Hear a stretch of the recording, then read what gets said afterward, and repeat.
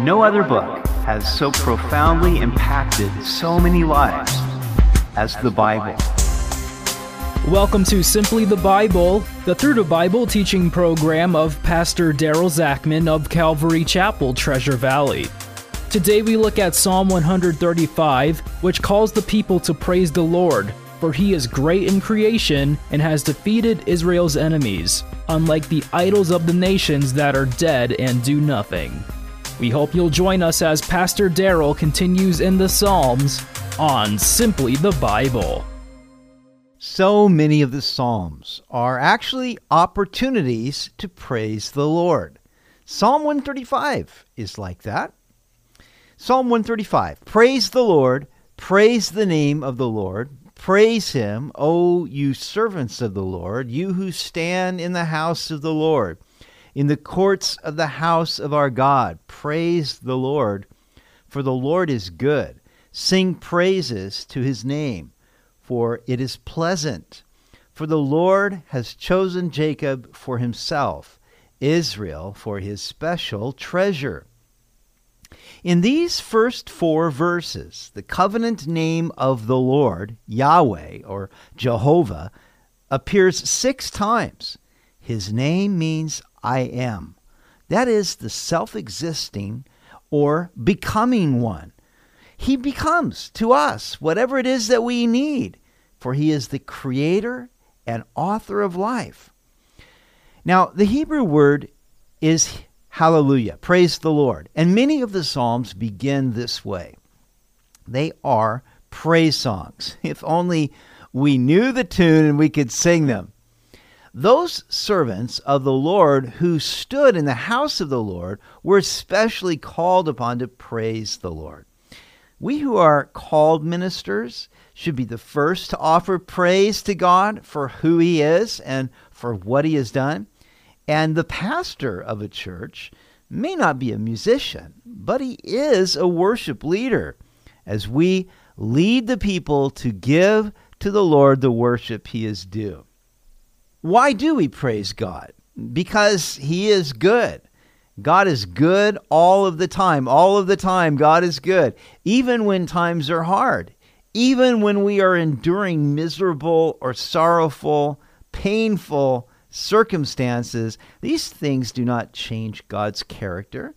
Jesus said that in this world you will have tribulation, but be of good cheer because I have overcome the world. And God is still good regardless. He is working in all things for the good of those who love him and are called according to his purpose. And to those of us who have been adopted into his family because of our faith in Jesus Christ, truly he is a good, good Father. Now the Lord chose Jacob for himself, and Israel was his chosen treasure. Israel enjoyed the special covenant relationship with God, and they were his special treasure. They received the law at Mount Sinai. They inherited the promises given to Abraham, and from them comes the Messiah. As Jesus said, salvation is from the Jews. They didn't receive these things because they were more deserving than other nations. Their election was by God's sovereign grace.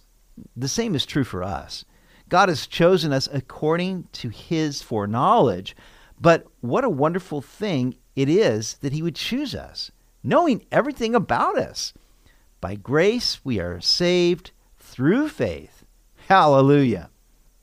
Verse 5, for I know that the Lord is great, and our Lord is above all gods. Whatever the Lord pleases, he does, in heaven and in earth, in the seas and in all deep places. He causes the vapors to ascend from the ends of the earth. He makes lightning for the rain. He brings the wind out of his treasuries. I know that the Lord is great. This speaks of intimate and personal knowledge. The psalmist came to know by observation and acquaintance that God is great. He has proven himself. Do you have such personal and experiential knowledge that God is great? Also, the Lord is above all gods. Now, there are no other gods. The Lord declares in Isaiah 44:8 that there is no other God besides him. I know not one, he says. All the other so-called gods of the nations were false and lifeless, or else they were demons. And yet Israel had a bad track record of turning from worshiping the living God, Jehovah, to worshiping these dead idols and false gods. Now, the Lord does whatever he pleases. He has mercy on whom he has mercy. He has compassion on whom he has compassion. No one can say, why have you done this? Or why have you made me this way? Or what are you doing, Lord? You can't ask these questions, but you could try to ask these questions, but God doesn't have to answer you. We are nothing but clay, and he is the potter. He is sovereign in heaven, on earth, in the seas, and in the deep places. Do you know he's even sovereign in the deep places of Washington, D.C.? He causes vapors to ascend, that is, water to evaporate. Think of the hydrologic cycle. It is so easy for us to take for granted water evaporating, going into the atmosphere, forming clouds, and depositing snow in the mountains and rain in the valleys. And then it flows through streams and springs and rivers into the ocean, and the whole process is repeated over and over. What a marvelous design! The planet could not sustain life without this cycle. Lightning, rain, and wind all have their places and are managed by God's sovereign genius. When was the last time you gave thanks for the water evaporating off your sidewalk? He destroyed the firstborn of Egypt, both of man and beast.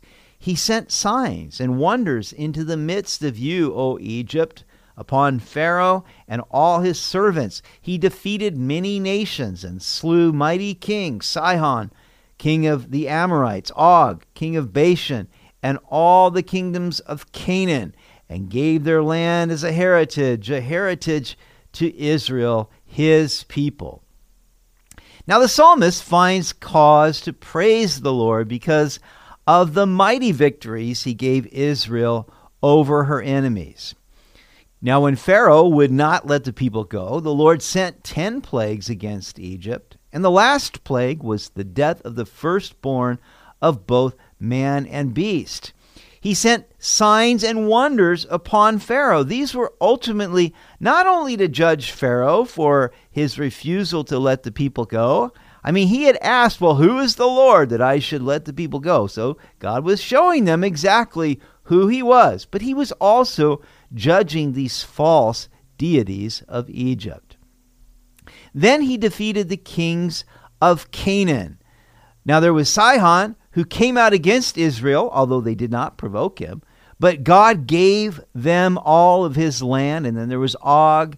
And then all of the kings of Canaan that Joshua had conquered, God gave them the land. He gave them the victories because these nations were so abhorrently wicked. And God gave their lands, their cities, their vineyards all over to his people Israel and used them as his instrument of judgment. Your name, O Lord, endures forever. Your fame, O Lord, throughout all generations. For the Lord will judge his people, and he will have compassion on his servants.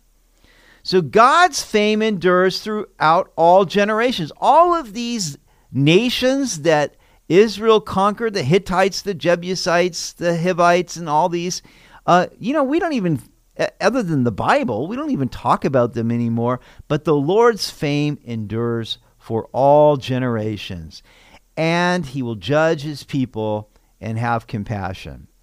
Now here's the thing. When you belong to the Lord, when you're one of his people, like Israel, or a believer in Jesus Christ, then God does not punish us per se. He doesn't pour his wrath out upon us like he will the world. He doesn't condemn us. No, but he will chasten us. He will judge his people. He will bring discipline to his people. And why does he do this? Well, ultimately because he has compassion upon us. He doesn't want sin to get a hold of us and go unchecked in our lives.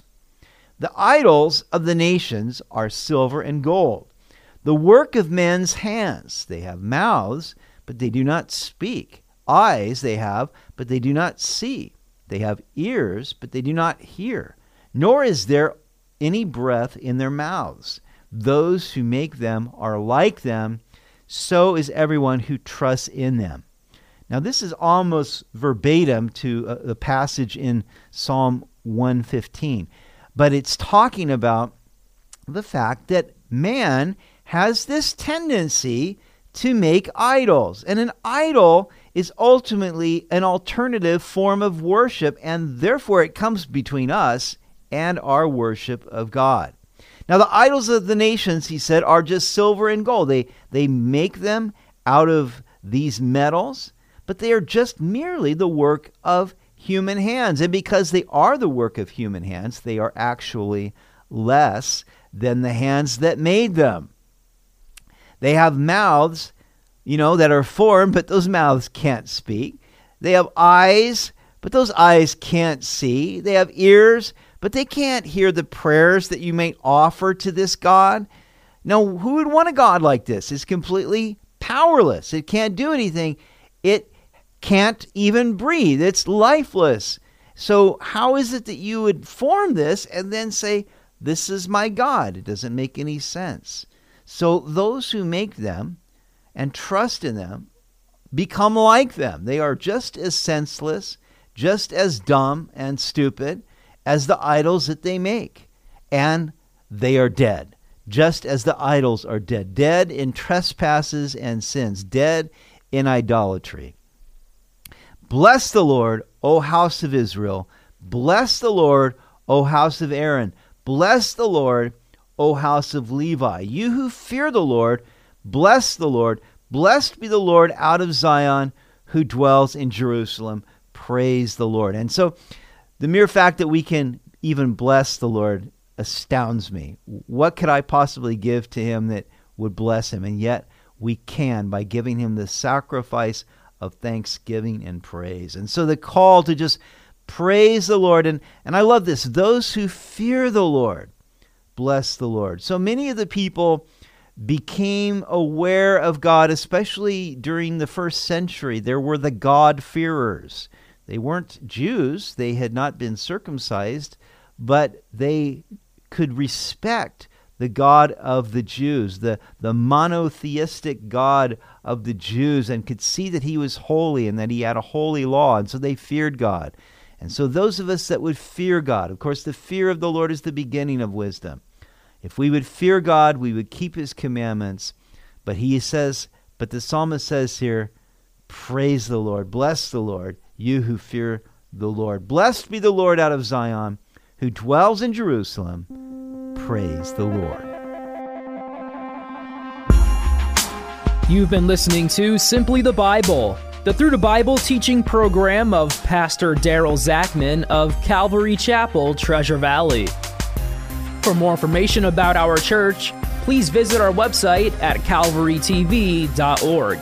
To listen to other episodes, go to 941thevoice.com or check out our podcast on iTunes or Spotify.